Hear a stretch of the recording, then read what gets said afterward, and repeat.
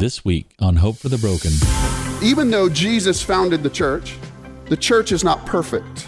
I'm not perfect. You're not perfect. The church is made up of broken people, and therefore it is imperfect. But hear me out. Even in the imperfection of the church, there is nothing like the church when the church is doing what it's called to do. There is nothing, there is no other organization on the face of the planet that can rival the church of Jesus Christ.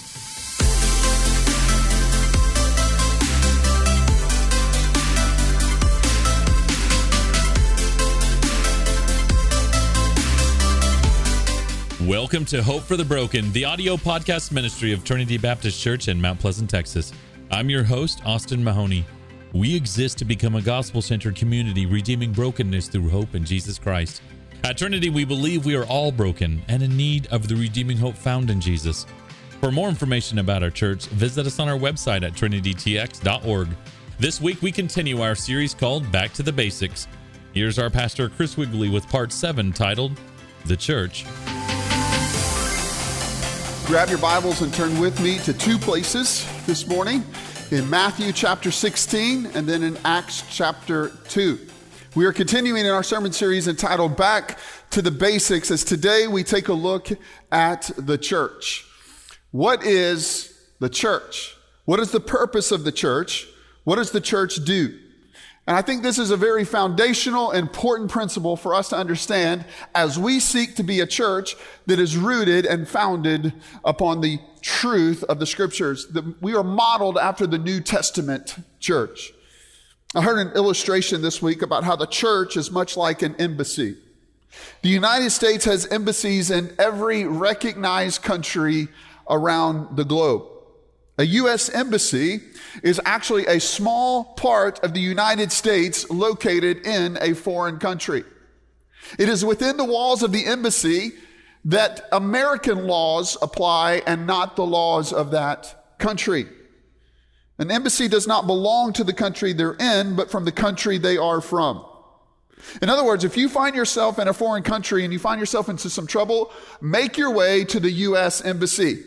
And there you'll find a little bit of home, even in a foreign land. It's a place where you could take refuge. Well, the church, in a sense, is God's embassy. How can we say that the church is God's embassy? Well, Philippians 3:20 tells us that our citizenship is in heaven. As believers in Jesus Christ, our citizenship is in heaven, from which we also eagerly await for a Savior, the Lord Jesus Christ. We are citizens of heaven. Therefore, we are foreigners here on earth. And the church is God's embassy here in the world. It is to represent heaven. It is to be a small part of heaven in the midst of a very foreign, broken land. It is a place for you and I to be able to take refuge, a place for people to find hope. The church is to be an ambassador of heaven in a very dark and hurting world. And so today I want to look at the scriptures and be informed on what the church is all about. And I want to do so by answering a few questions. Church, what is it? Who needs it? And what is our role in it? And that will serve as our outline this morning. But let's begin with the very first mentioning of the word church in the New Testament, Matthew chapter 16, verses 13 through 18. It says, "Now when Jesus came into the district of Caesarea of Philippi, he asked his disciples, 'Who do people say that the Son of Man is?' And they said, 'Some say John the Baptist, others say Elijah, and others Jeremiah or one of the prophets.' And he said to them, 'But who do you say that I am?' And Simon Peter replied, 'You are the Christ, the Son of the living God.' And Jesus answered him and said, 'Blessed are you, Simon Bar-Jonah, for flesh and blood has not revealed this to you, but my Father who is in heaven. And I tell you that you are Peter, and on this rock I will build my church, and the gates of hell shall not prevail against it.'" The very first time that the word church is utilized is by our Lord and Savior Jesus Christ. He is the one that first makes use of this term church. So he calls church, church. If you've ever wondered, how did we come up with the term church? It's because our Lord Jesus gave us that term. He claimed it. He named it. And that is what we are. But what is church? What does it mean? And so let's begin there. Number one, church. What is it? What in the world is church? The word that Jesus here that is translated church is the Greek word ekklesia. It's actually a compound word. It takes two words and puts them together into one. The literal translation of ekklesia is the called out ones. The people who are called out, set apart for a particular purpose. It carries the idea of an assembly of these called out ones, of these set apart ones, that they gather together and are set apart for a particular purpose. Let me give you my definition of church. Okay, this is a theological definition of what church is based upon what I understand the scriptures to teach. The church is God's redeemed people across all time and places, possessing the indwelling of the Holy Spirit of God by way of faith in the person and work of Jesus Christ. When we say church, what is it? Oftentimes the church is mistaken for a building. But it's not a building. The church is a people. It's a redeemed people of God. I heard one pastor say one time that the church is never about the steeple. It's always about the people. And that is true. The church is made up of those who have been adopted into the family of God. In other words, if you have placed your faith and trust in Jesus as the Lord and Savior of your life, you are a member of the church. But more importantly, you are the church. Those that represent the family of God is the church. And so church is not a building, it is a people. Now the church exists in two expressions, in two forms. The church universal and then the church local. When the Bible speaks of the church universal, think capital C church. And when it talks about this capital C universal church, it is referring to all believers everywhere, both those that are living and those that have gone on to glory. Did you know that we have brothers and sisters on the other side of the globe who have already worshiped this morning? And they are a part of our family called church. On this day, set aside the first day of the week, Sunday, God's people gather together and they exalt the Lord Jesus from the time that the day begins to the time that the day ends. We today join in the voices of our brothers and sisters on the other side of the globe exalting the Lord Jesus Christ, who is the one who purchased the church. That's the church universal. We're a part of it. Now the church local is a very local expression of the church universal. It's a group of believers that gather together to worship God, to love one another, to disciple one another, and to then be a witness to the world. The New Testament speaks often of the church local. In fact, the New Testament speaks of both. In Acts chapter 15, I believe 15 or 16, the church decides to come together, all different representatives of the churches that were in existence at that time, to come together and to wrestle with a theological truth. That is where the church universal gathered together. We have record of that in the book of Acts.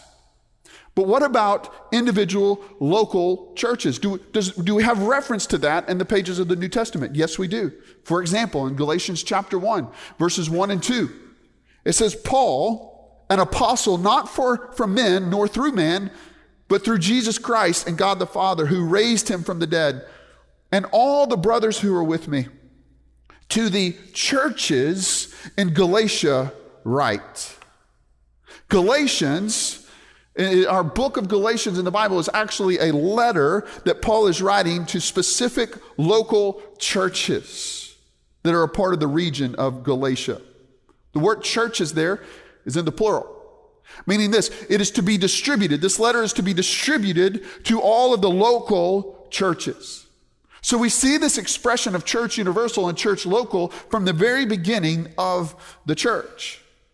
So as we talk about what the church is, we see Jesus institute the church in Matthew chapter 16, and it exists in two expressions.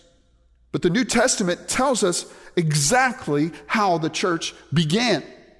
It tells of the church's birthday, of when it happened. So flip over to Acts chapter 2 as we look at how the church began.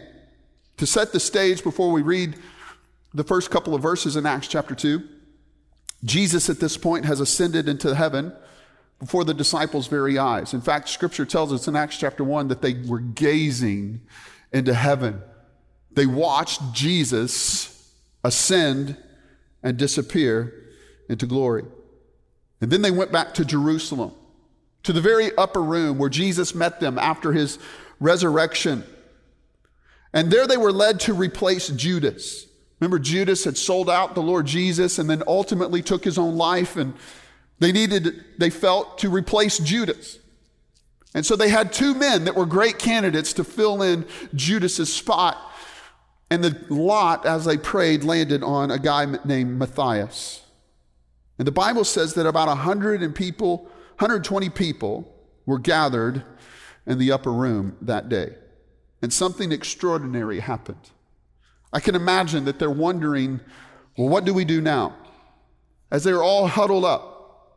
Perhaps there is even circles that begin discussing, I think that we should begin doing this, and I think we should begin doing that. And in the midst of that maybe uncertainty, something extraordinary happened. Jesus promised that when he left, the Holy Spirit would come. And that's exactly what happened. Look with me at Acts chapter 2, verses 1 and 2. It says, when the day of Pentecost arrived, they were all together in one place. And suddenly there came from heaven a sound like a mighty rushing wind, and it filled the entire house where they were sitting. This was the arrival of God's promised Holy Spirit. And he empowered the disciples on that day. Peter, who just a month and a half earlier denied Jesus, being empowered by the Holy Spirit of God, stands up and he preaches a sermon. And at this very first sermon, 3,000 people come to faith in Jesus as the Lord and Savior of their life. The church was off to an amazing start, and it has never looked back since. And so Pentecost is the church's birthday.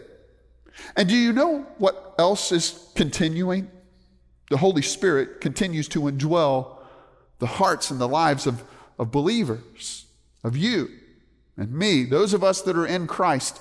The Holy Spirit continues his work of empowering us to carry out the mission of the church. The church was born on Pentecost. So what is the mission of the church? If the Holy Spirit has empowered us to carry out the mission of the church, what is that mission? Well, again, the Lord Jesus gave the church its mission statement.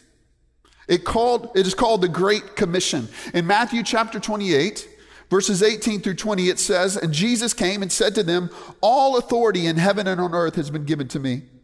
Go therefore and make disciples of all nations, baptizing them in the name of the Father and of the Son and of the Holy Spirit, teaching them to observe all that I have commanded you. And behold, I am with you always to the end of the age.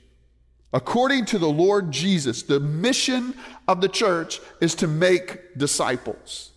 It's what we must do. It's what we are called to do. It's what we are commissioned by our Lord and Savior to do.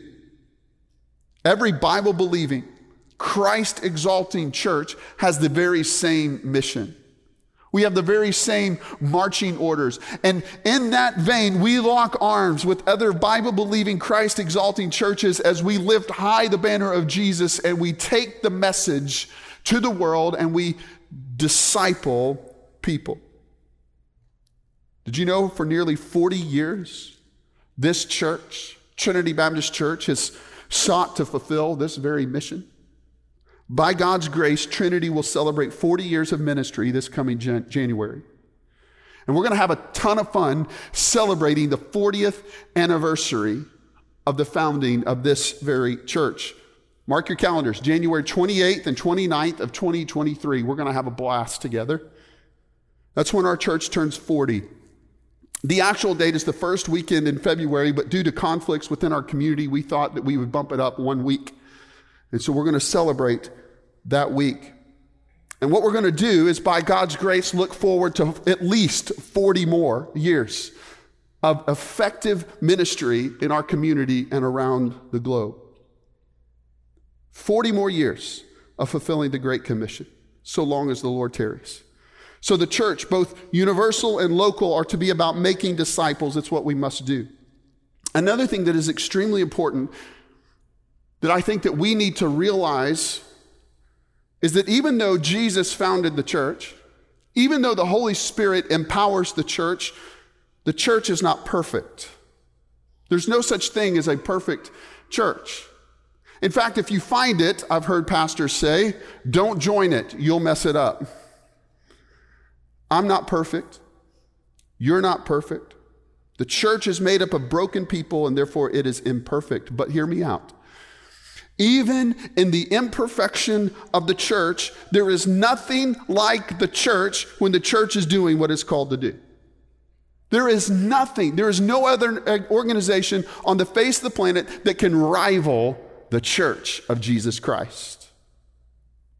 Following Katrina, I started pursuing a doctoral degree at New Orleans Seminary in 2007. Katrina came through in 2005, and I began my studies in 2007. And the city was still reeling from the effects of Katrina. And the way my coursework was set up is you would come in, you would fly in or drive in for a week, and you would stay and you would study and you'd do seminars, and then you would go back home and submit everything online.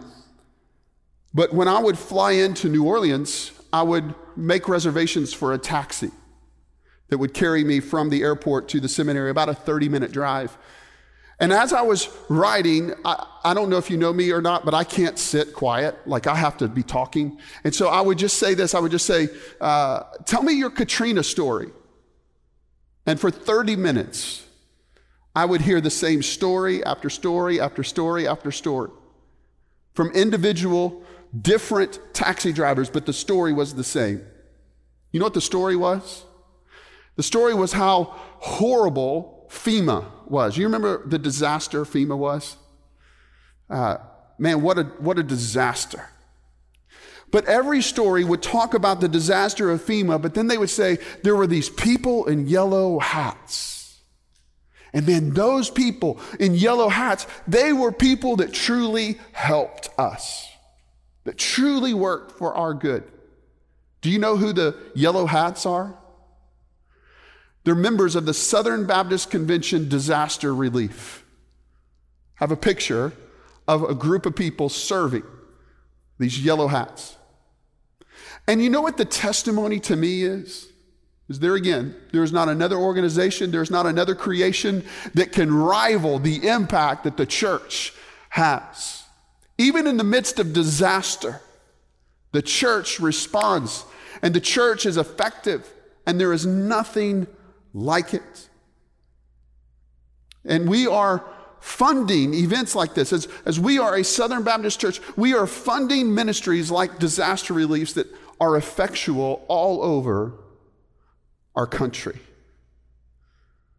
Nothing is like the local church when the church is doing what Jesus has asked us to do. All of that just to define the church. Are you with me? Okay, second question. This is an important question. Church, who needs it?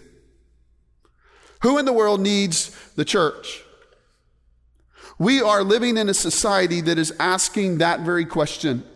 They're wondering, what is the big deal about church? An author by the name of Dean Merrill published a book called Sinners in the Hands of an Angry Church. And in his book, he referenced statistics concerning church trends. He said on any given weekend, about 37% of Americans show up in church. The other 63% are reading the paper, drinking coffee, sleeping in, playing golf, or engaging in some other form of recreation. Now, that's based on data from 1997. I read another article published in June of this year, and it said that less than 50% of Americans say they are members in a church. In other words, the majority of people in our country now are asking, who needs the church? They remain unconvinced that the church is important or that it is necessary. And I actually think that this is an age-old question. I think people have been asking that question for years and for centuries. And so I want to answer the question, who needs church, in two ways. I want to first say that we need the church. We do. Who needs the church? You and I do. From the very beginning of time, we see how God hardwired us for relationships. You remember in the story of Adam and Eve that Adam was alone, and that was the very thing of creation which was not good. And so God created a helper, Eve, and he gave Eve to him for companionship. We are hardwired in our creation. We are hardwired for relationships. But people are finding community, relationships in other organizations outside the church. They can find it in social clubs. They can find it in the workplace. They can find it in their neighborhood. They can find it in a variety of places. So again, who needs the church? Well, again, I say we do, because in addition for our need for relationships, we have a desperate need for truth. All of humanity has a desperate need for truth. And while we live in a world that is presenting to us information that is readily available, even at our fingertips, the truth seems to escape us. Have you noticed that? So where do we find truth and community? We find it in the church. And when I say church, I presuppose that the church is the people that are teaching the Word of God. I do think that we have some imposters that call themselves churches, but people, churches that preach the truth unashamedly of God's Word is the true church. And we need truth, and we need community. 1 Timothy 3:15 says this, "If I delay, you may know how one ought to behave in the household of God, which is the church of the living God. It is to be a pillar and buttress of the truth." In other words, the church doesn't create truth. The church upholds the truth. And what is the truth? Well, Jesus says, "I am the way, the truth, and the life. And no one comes to the Father except by me." And so the church upholds the banner of Jesus Christ. We preach and teach the truth. We are to be centered on biblical truth. And the more our world drifts towards other avenues of reality, we need the church more than ever before. We need a place where we can both gather, build relationships, and seek the face of God together and be grounded in the truth. Now, it's often at this point whenever I make this argument for the case of the church that people say, yeah, but you don't have to go to church in order to be a Christian. And that's very true. Going to church doesn't make us Christians. Going to church doesn't make us a Christian any more than standing in your garage makes you a car, right? It doesn't mean that you are a Christian. But think about a football player. What good is a football player without a team? Or think about an instrument. An instrument without an orchestra is just making noise. Or a soldier without an army. You get my point. It has always been the Lord's design for the church to be a greenhouse where he can grow spiritually strong followers of him. We need one another. Church family, I need you. You help keep me on the straight and narrow. You pour into me. You teach me truth. And I hope that you need me, or at least that you want me, right? But we need one another. I think another way that we can realize the importance of the church is for us to think about the purpose of the church. At least 4 distinctive purposes. of church. We're to worship God corporately, share the gospel with the world, to teach us more about Jesus, and to love one another and to love others in ministry and serving. You and I need each other in order to accomplish those things. So who needs the church? We do. But also the world does. Not only do we need the church, but the world does. And when I talk about the world, I include in the world our community, our state, our country, and yes, all countries around the globe. The metaphor that is most attributed to the church is the body of Christ. We read that all throughout the pages of Scripture, the body of Christ. One person does not form the body of Christ. You and I together make up the body of Christ. And when we come together making up the body of Christ, then we become the actual hands and feet of Jesus in a very hurt and broken world. We're to be Jesus with skin on. And we need one another in order to do that. And when we are that, guess who benefits? Our community does. Our state does. Our country does. And the world does. Romans 12:4-5 says this, "For as in one body we have many members, and the members do not all have the same function. So we, though we are many, are one body in Christ, and individually members of one another." The church has positively impacted the world in profound ways when it is carrying out what God has asked it to carry out. Even in its imperfection, it has had a profound impact on the world. I want to give you two examples of how the church has impacted the world positively. Did you know the church is the one that championed education and championed healthcare? We would not have the advances in healthcare or the advances in education if it were not for the church. Take a look around our country at every prestigious Ivy League school. Did you know they all have a divinity school? You know why? Because they were founded by the church. They may have drifted from their grounding in Scripture, I don't know, but they were founded by the church. Higher education, all education was founded by the church. What about healthcare? Take a look at leading hospitals, founded by the church. Where did Christus, Good Shepherd, get its name? Christus, the body of Christ. Good Shepherd. Who's the Good Shepherd? The Lord Jesus. And let's not forget Baylor, right? Baylor is a good hospital, right? Got a great name anyway. But my point is, those institutions were founded by the church. Did you know that? The church has had a profound impact. Listen, I love the church. I hope you love the church. And in a world who is asking who needs it, I hope you see that you and I need it, but the world needs us. And I truly believe that the church's best days are ahead of us. Listen, as the church, as the world grapples more and more with the brokenness of the world, as it confronts us more and more, it needs the church to be the church more than ever before. I think what God is doing for us as the church is building a platform for us to be a beacon of light and a beacon of hope. In a very dark world, the gospel shines even brighter. In a very hurting world, the church has the ability and the resources to meet needs. And this is what we're supposed to do as the church.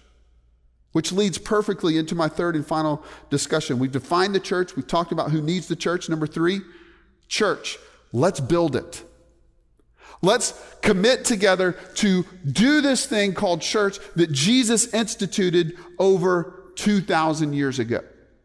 And he has continued it on. Let's be a part of leading the church to be the beacon of light and hope once again.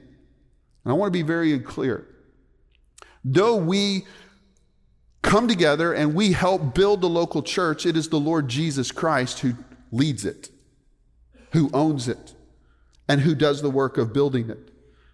Back in Matthew chapter 16, Jesus says in verse 18, "And I tell you, you are Peter, and on this rock, on the confession that Peter made, I will build my church, and the gates of hell shall not prevail against it." The church is not my church. It's Jesus' church. The church does not belong to a group of elders or a pope or a denomination. The church belongs to Jesus because he purchased it with his blood upon the cross of Calvary. And if you're looking for a sound investment, one that will always yield forth great yields, it's the church. Because the Church of Jesus Christ, even though more and more Christians are not claiming membership in a church, the Church of Jesus Christ will continue until he comes back. That's a certain fact. Nothing can stop the church. And it may have seasons of high points and seasons of low points, but can I tell you what? The church is thriving in countries like China, in countries like Pakistan, in the most difficult of regions. The church is thriving. Why? Because the Lord Jesus isn't done doing his work yet. And you and I are invited to be a part of this thing called church. And while Jesus is the leader and he owns it, he invites you and me to be a part of what he is doing. And by his Spirit, those of us that are in Christ have been given spiritual gifts. One of the things I love to say to people who place their faith and trust in Jesus as Lord is to say, congratulations, you're gifted.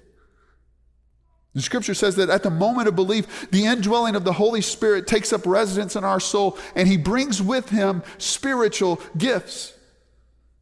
You are gifted, and we are to use these gifts in a role in his church. You have a role. You have a job to do, and it is to use your spiritual gifts for the edification of the church and the advancement of the kingdom of God. It is not God's desire to gift you and I and for us to not utilize those gifts. He has a purpose for you. And my observation from over 20 years of ministry within the church is I think there's a lot of Christians that are simply sitting on the sidelines. And one of the things that is potentially holding the church back from realizing all that God has in store for us is those Christians that are just waiting to get in the game. One pastor I read this week equated sitting on the sidelines with being on church welfare. People enjoy the ministries of the church, but they're not involved in it. Did you know that at Trinity we have over 30 ministries that are a part of our church? Ministries on our campus, ministries in our city, and ministries around the world. And I believe that there are even ministries that we have yet to create, and we're waiting on the person who is aptly gifted in order to run with that ministry so that we can impact even more people for the cause of Christ. God has given you a spiritual gift, maybe even multiple gifts, to be used, to be exercised. And when I say church, let's build it. What I mean is that what would it look like if every one of us had a job in the church? I think we would be a force in this community, and even to the extent of the world, that would bring hope and peace and reconciliation with a God that loves our broken world. I love Romans 12, 4-8. It says, for in one body we have many members, and the members do not all have the same function. So we, though many, are one in body in Christ, and individually members of one another, having gifts that differ. According to the grace given to us, let us use them. Paul is saying, you have a gift, let's use them. If it's prophecy, if it's proclamation in proportion to our faith. If service, then serve. If it's teaching, then teach. If it's one who exhorts, exhort. If it's one who contributes in generosity, the one who leads with zeal, the one who does acts of mercy with cheerfulness. The invitation from our Lord is to leverage your gift for a cause that is far greater than yourself. To be a part of something that will outlast us, bigger than us. A purpose. God has invited us to be a part of what he's doing. And I say, let's go. Let's get after it. Let's do it. Let's see what God has in store for us. And I think that by getting in the game, we're going to see the hand of God change our community and change our world. You're listening to Trinity Baptist Church's Hope for the Broken podcast. If you would like to learn more about this ministry, visit us online at trinitytx.org. That's trinitytx.org. Here's Pastor Chris to wrap up our time together. Thanks for listening today. I'm so glad that you found this podcast. It is our prayer that you are encouraged and challenged by today's message. It is our goal at Trinity to lead everyone into a personal relationship with the Lord Jesus Christ. If you have questions about what it means to trust Jesus as the Lord of your life, we would love to connect with you. Please feel free to give us a call at 903-572-1959 or email us at info@trinitytx.org. If you are ever in the East Texas area, we invite you to join us for worship on Sundays at 9:30 or 11 a.m. Thanks so much for listening today. God bless you.